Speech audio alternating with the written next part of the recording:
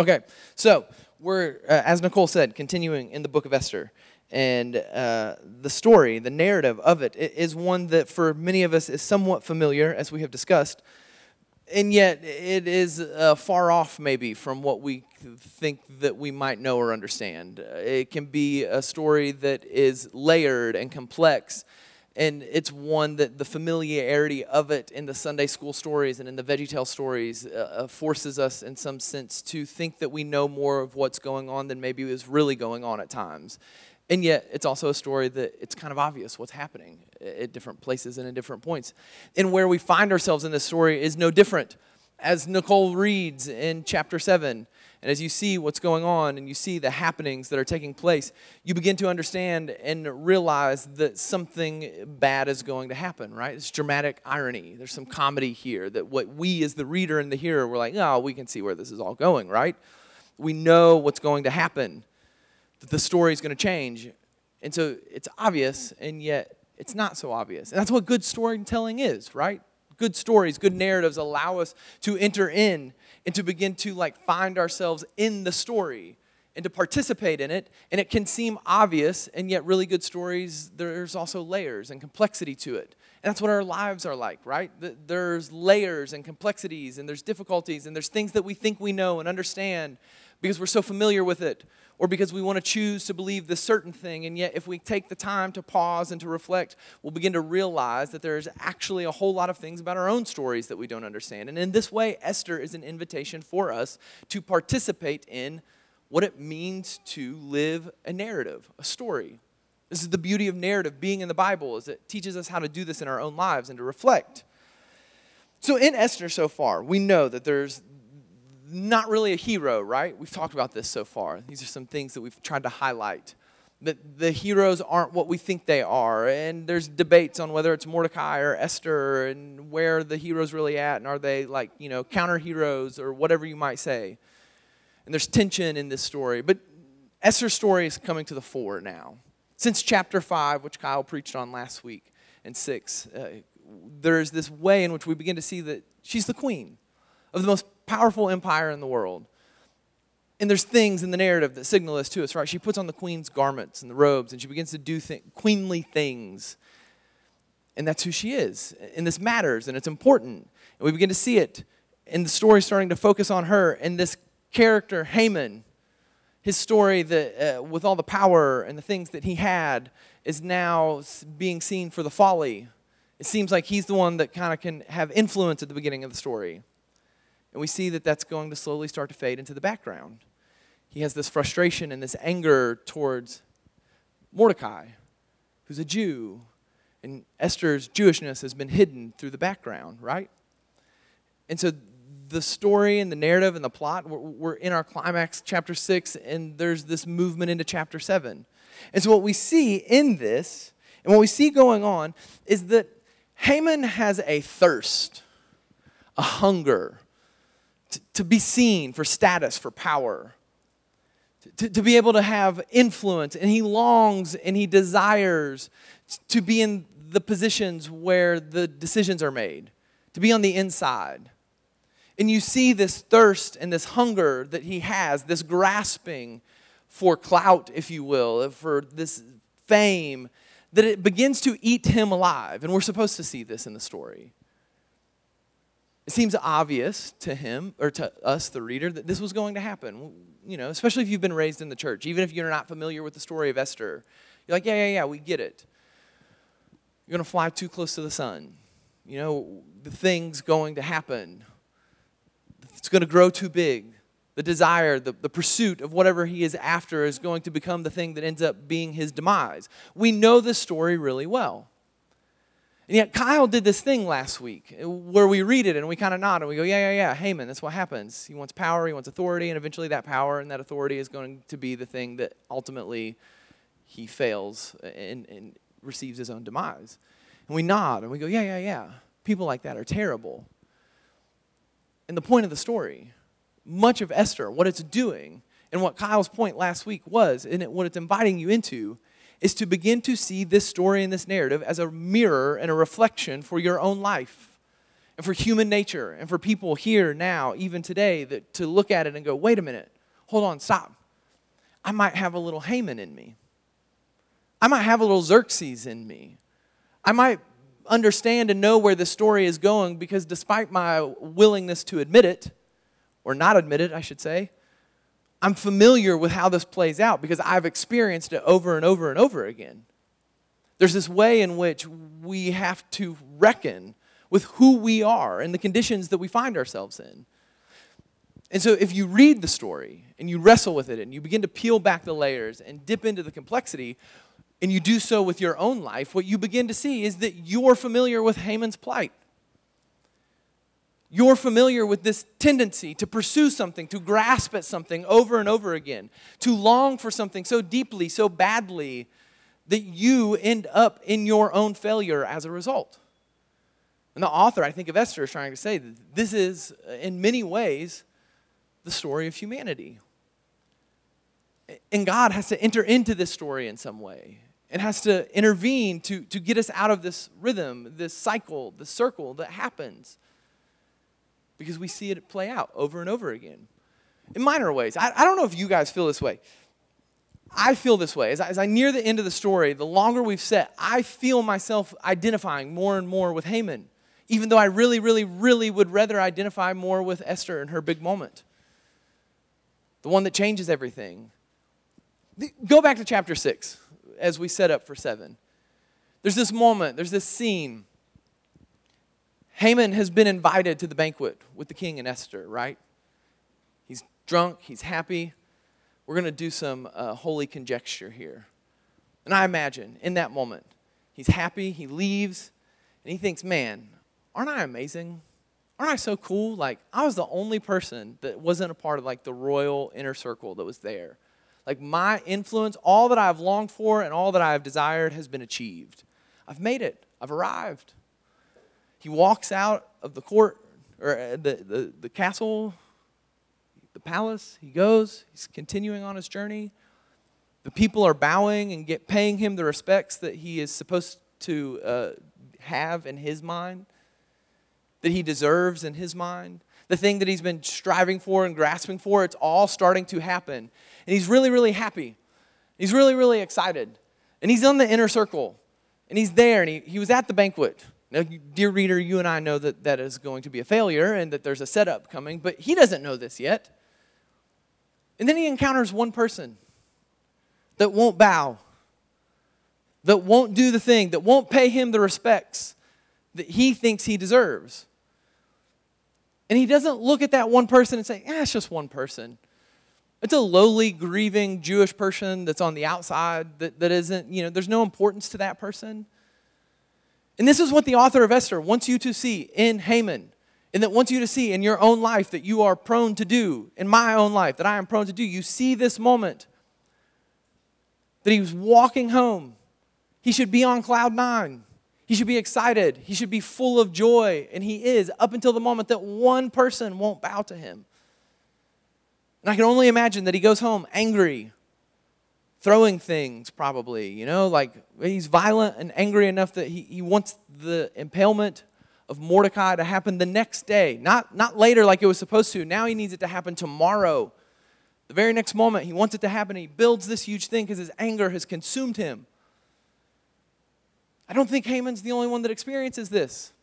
I know I experience it. How many times in my life have I longed for something, desired something, and life is pretty good? And because my longings and my desires and my pursuits that I think will result in the good life, that I think is happiness, that I think is pleasure, begin to happen and they take place.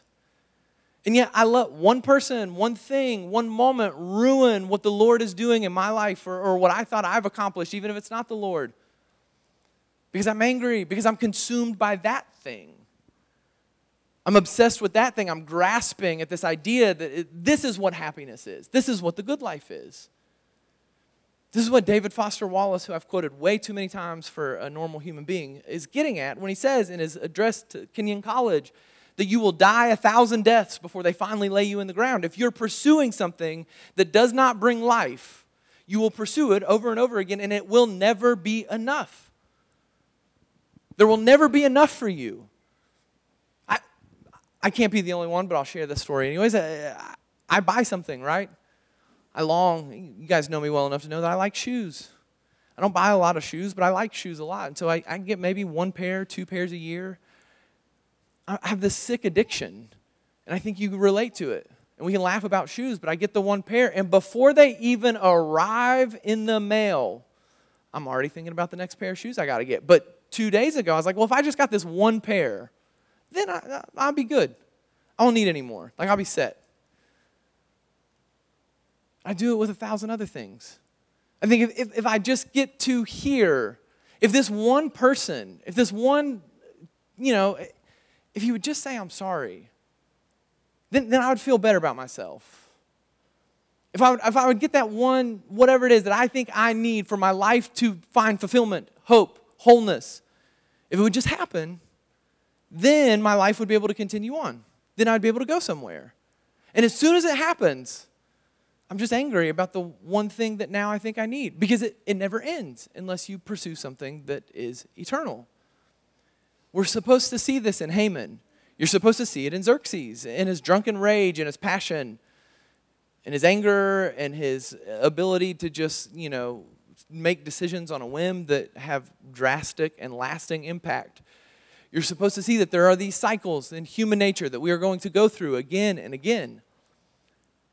And if you do not have the ability to see that and to recognize in yourself that you are the same, then you will not have the ability, as we near the end of the book of Esther, to recognize and acknowledge part of the point of what you're supposed to be taking away from this story. What the author is trying to get at. And so, chapter 6, he's angry, he's mad. Kyle mentioned this last week as well. We can all be mad at Kyle, by the way, for making that point last week, because my week has been more difficult because of it, because I can only see it everywhere now, that I too am just like Haman, because I think everybody else is Haman, and so I must have some Haman in me, and that's the point. And so this happens, and he goes and he does the thing, and then Kyle talked about how while this is happening, the king is being read a story, the chronicles of his kingdom.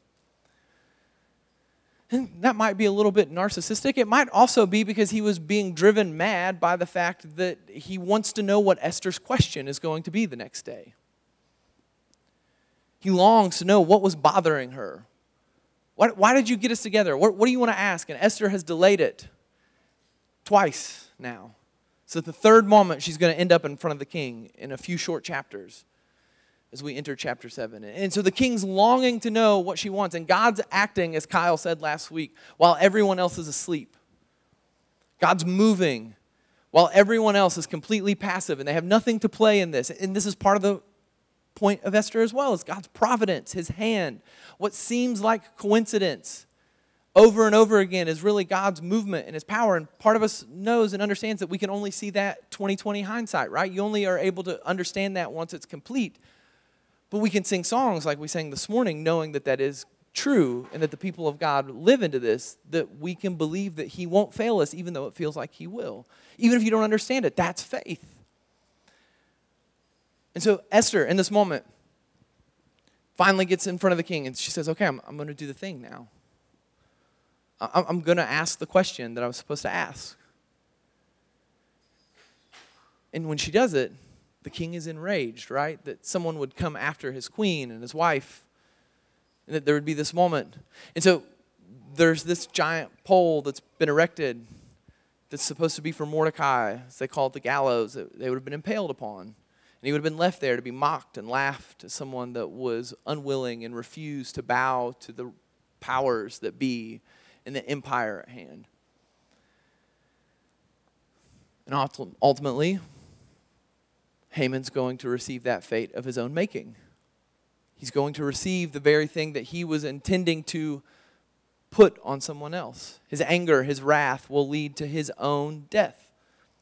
Because in that moment, when Esther finally stands before the king and she says to the king, that's the villain. That's the one that has tried to do this to me and to my people.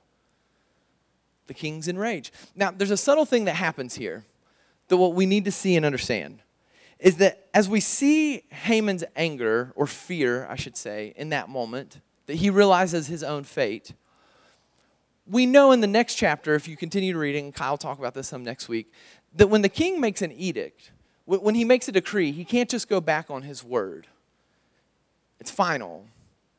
Why? I'm not really sure, but there's no wiggle room here in our story in Esther. If Haman would have understood this, there would have been some calm, some clarity that maybe could have come over him in that moment.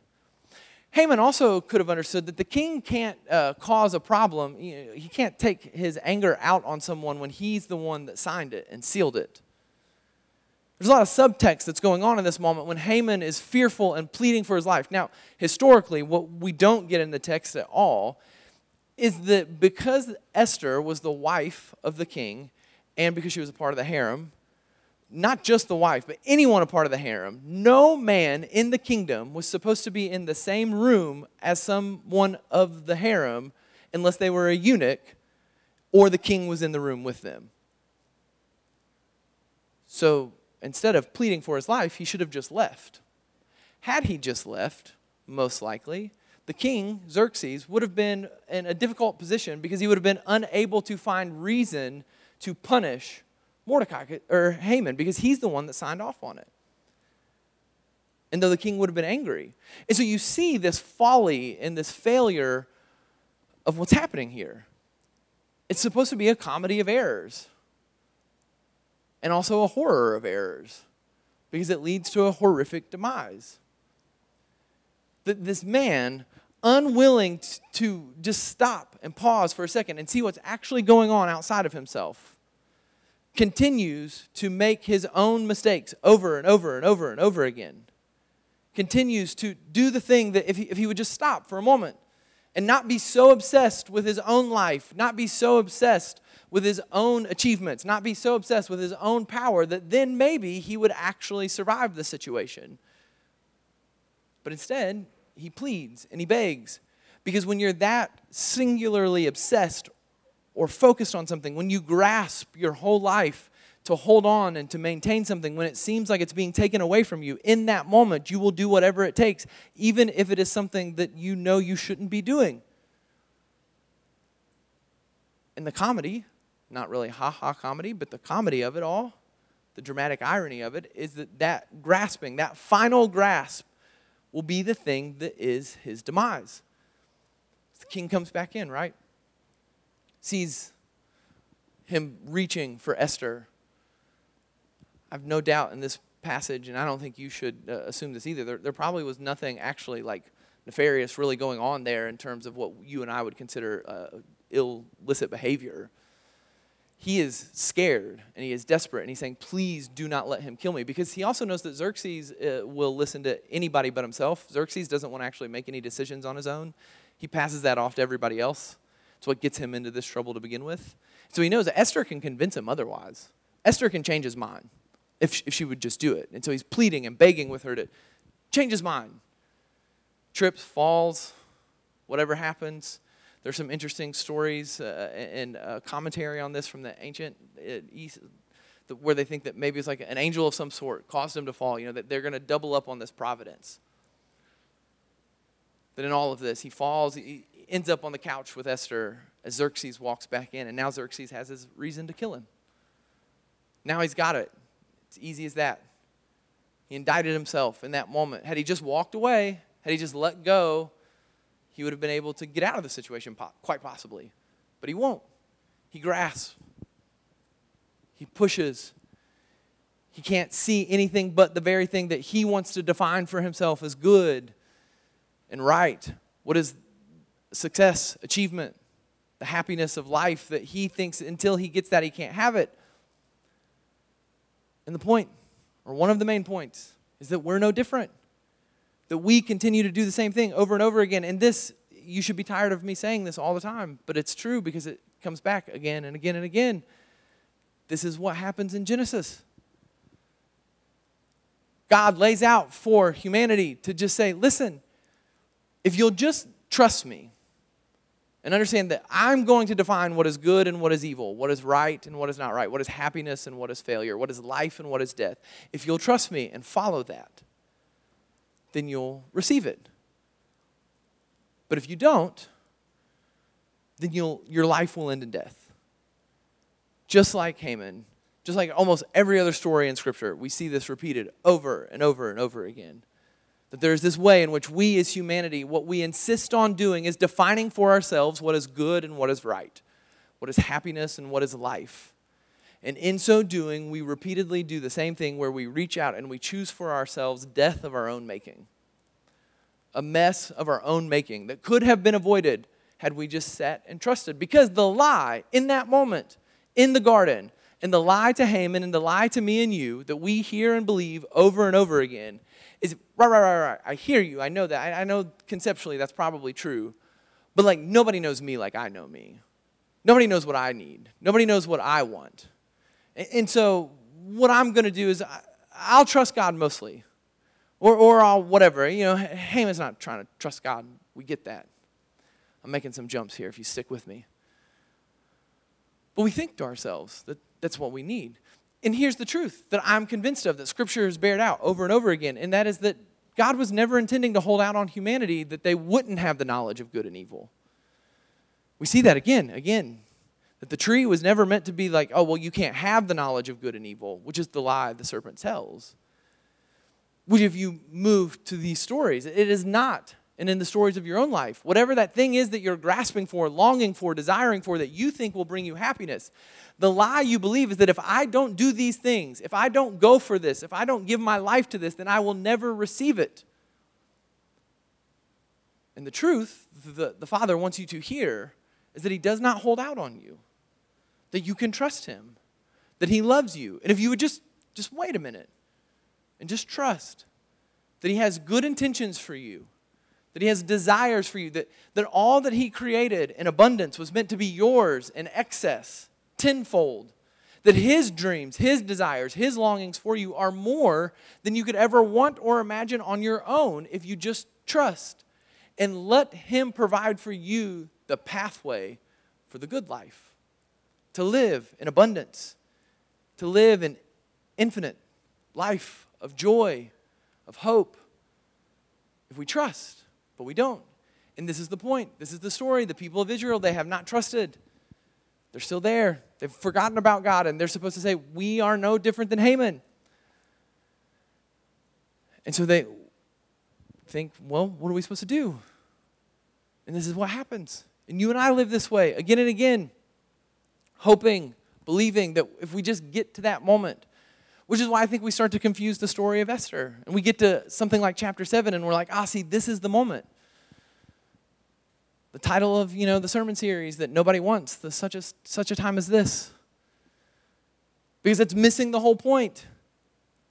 We think that, okay, maybe we've messed up, but now we're supposed to do this thing. And part of why we think Esther is such a hero is we're like, there it is. There's the moment. There's the time. This thing that is happening, and now we're supposed to live into it. But Esther is assuring us as a narrative and as a book that there's been a whole lot of other stuff happening in the background. There's been a whole lot of other stuff that has had nothing to do with Esther herself, that has been God's providence and His provision and His guidance and His care, and the fact that He is assured that His people will prevail regardless of whether or not they participate in that prevailing. Because He will be good and faithful to deliver on that which He has promised. And so Esther's story is not an individual story. Esther's story is one that is tied to a people. The whole book of Esther is to lead us to another point, which is to understand that it is not individual success and individual moments that really matter all that much, but it is that the people of God will always prevail. And part of what it means to be that people is to participate in the life and the rhythms and the hopes and the joys and the ways of that people. And so this is what Esther's called to, is to regain that status of being a part of that people. Not simply just to shine in a moment as a hero. Because if we think about it, you and I, we don't often really have those moments laid before us. These are like the 1% of stories, right?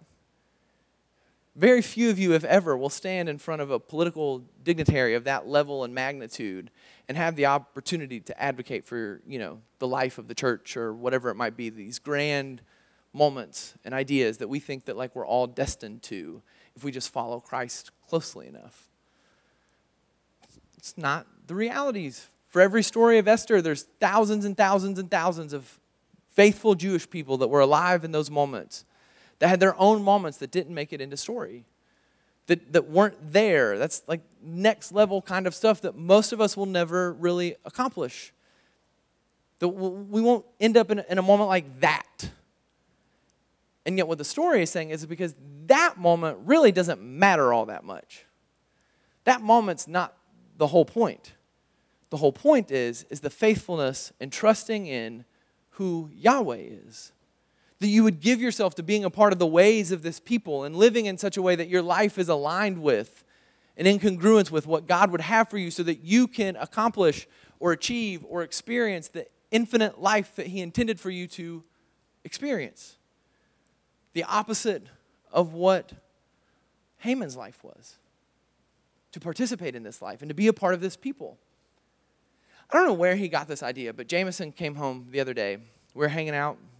You got to keep up quick with his stories. They bounce everywhere. We're in a video game and then a superhero, other dimension. And then he just stops and he goes, "Hey, I love my family." I said, "I'm very glad." At this point, I'm like, this is clearly going somewhere else. And I said, that's good, buddy. I'm glad you love your family. And he says, I love my family so much, I would do anything for my family. And I was like, okay, where's this going? But that's great. And he says, I love my family so much that I would die for my family. I'm like, what have you been reading? And like, who have you been talking to? Like, he comes home from school. And he's like, I'm going to die for my family. I was like, oh, okay. Like, that's cool. He's like, I would take a missile for my family. I'm like, okay, let's slow this thing down. Like, I don't know why we got into missile talk here. You guys get where he's coming from. This expressed desire, this felt thing that's in him, that he loves his family. And that's a really good thing. And like, maybe not all of you in this room, but a lot of you in this room, you understand that like, oh man, I love my family so much, I would do anything for them. I love the person sitting next to me, my friend, the coworker, whatever. I would do anything for them. And we imagine these grand moments of what it would mean to sacrifice our entire lives for them, to give up something large and unimaginable. Like, what is the greatest thing you could think of? It's to take a missile for them, so let's do that. And yet what we don't reckon with, and what I walked Jameson back with in that moment, and I think I was able to do so because of the book of Esther, we see these grand moments. We see what sacrifice and giving up our lives might possibly look like. And we say, yeah, I would do that. And then the response that I think the Holy Spirit is saying to us in that moment is, good, do that every day, again and again, when no one's looking. Because what I told Jameson was, as I said, what sacrifice really looks like, buddy, if you love your family, is not just taking a missile. In fact, well, we don't have to go into this, but Anna's got this whole theory that to really love someone is to let them die because they get to go be with Jesus. And she's like, why would anybody want to live like with the consciousness, awareness of like, so here we go. So it's like, well, you don't got to do that, right? There's this moment where we imagine that that's what it is. And I'm like, buddy, I didn't go into that with him. But I said, listen, I love your mom. And I love you a lot. And I would totally do whatever I had to sacrifice for you. But like, that's probably not going to happen.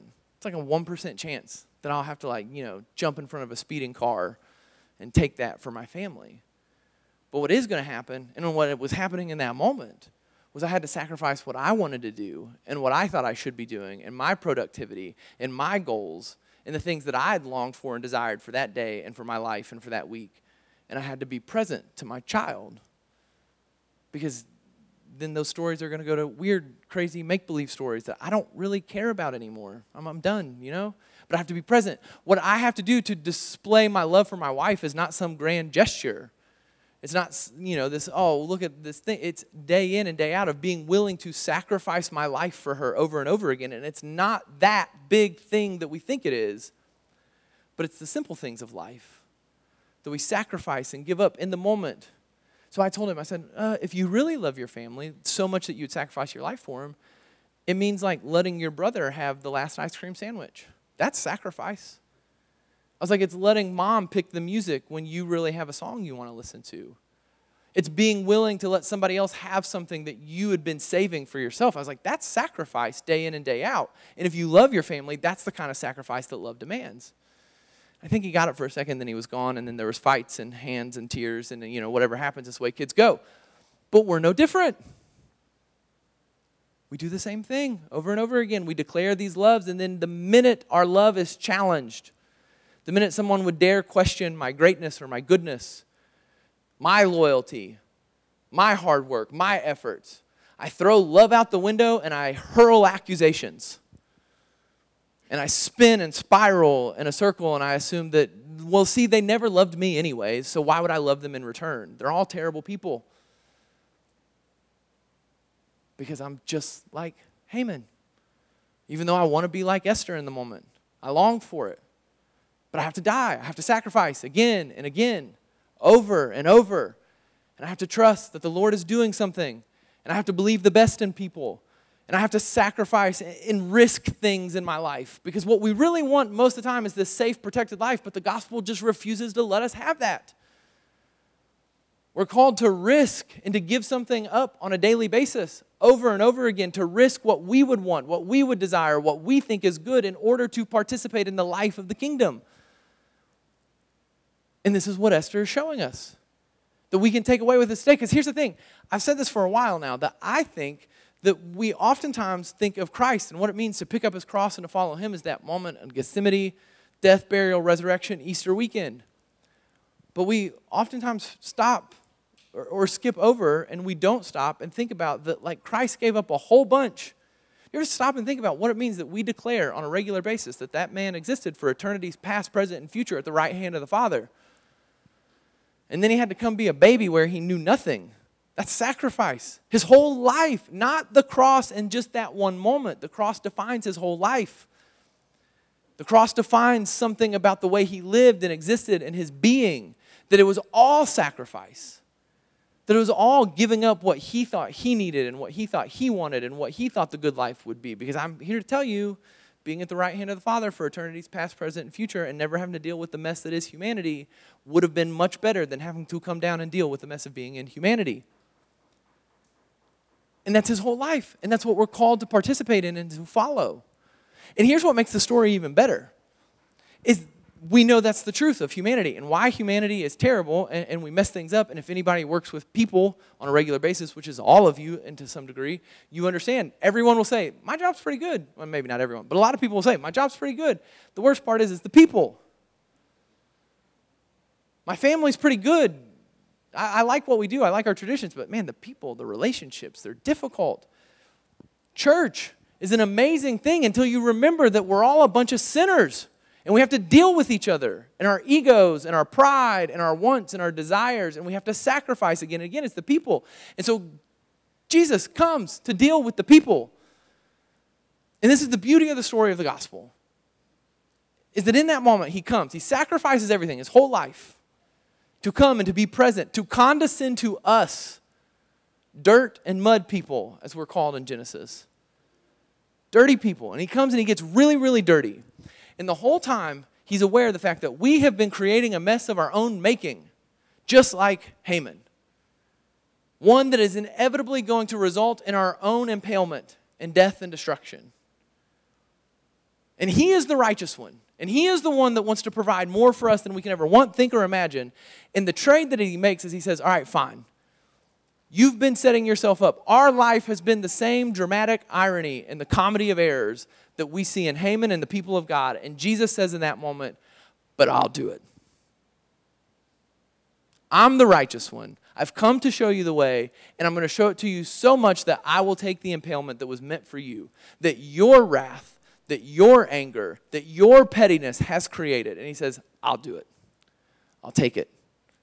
And in so doing, he creates a way for us to continue to be the people of God, that we can experience the life and the joy and the hope of the kingdom in full access. And all he asks, simple, is that we live like he did.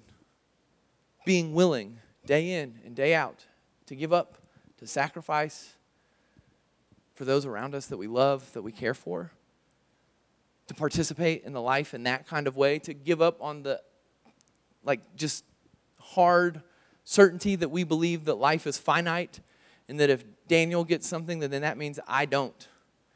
We die deaths over and over again. But here's the thing that I love about that idea is that in Christ's death, and as we enter in and participate in the people of God, we don't have to worry about death because we are already dead in Christ. The death's done. We're already dead. It's over. He's already taken on the wrath, the failures, the thing that we deserve. And there's a grace and a freedom that allows us to live in a new kind of way that reorients life and turns us right side up. And we begin to see the world and go, wait, no, when they succeed, I succeed. Because I'm not trying to keep myself alive. I'm trying to participate in life that's right in front of me. And that it's offered freely in front of me. And this is what we celebrate each and every week when we come to the table. And so as the band comes and they play the next song, we're going to participate in this, in communion, where we come and receive freely of the gifts of God for the people of God, as we are reminded that Christ's life was sacrificed to us long before it ever got to the cross. And yet, simultaneously, what we know in that cross and in the burial and resurrection is that this life of sacrifice that he lives is made available to us, and that in that we experience something. We experience a hope and a joy. We experience a freedom and a grace that allows us to live and operate and function in such a way that was not available before this. We take on a little bit of Christ. We eat the body, we drink of the blood, and in so doing, something happens inside of us where we begin to be transformed into him and live in a way that he lived. And it's made capable for us as the Holy Spirit meets us and does something and transforms us as the body and the cup. The bread is transformed before us as we come and partake and receive, as the Holy Spirit is present here asking you to come and to experience this. To let go, to live open-handed, and to experience life and life abundant, and to realize like what we think is the end goal is just the floor. Like it's just the start. It's just the beginning of what God would intend for us to experience if we're willing to live that way. I come excited for communion this morning because I need that this week. I need to hear that in a deep kind of way. That all the things that I long for and hope for, that like, yeah, they're good, sure, fine, whatever. But like, I've already died those deaths. Like, why do I keep dying them over and over again? Why do I keep subjecting myself to this comedy of errors when I know that Christ is offering me so much more? And who cares what people, whatever opinions, thoughts, ideas. That's what I'm obsessed with. You've got your own things. It's fine. But we can give it up. We can let go of it. And we can find it in different kind of ways as we live and understand that Christ is available for us this morning, here and now. And that we come and we partake and we die in this moment. To all the things that we think we need. And we rest in the death of Christ. And we experience the life and life abundant of resurrection as we eat together as one people from one body and one cup. So as the band plays, come, take a piece of the bread and the cup, go back to your seats, hold on to those elements. There's gluten-free on this side if you're in need of that. And come and receive the gifts of God for the people of God. Amen.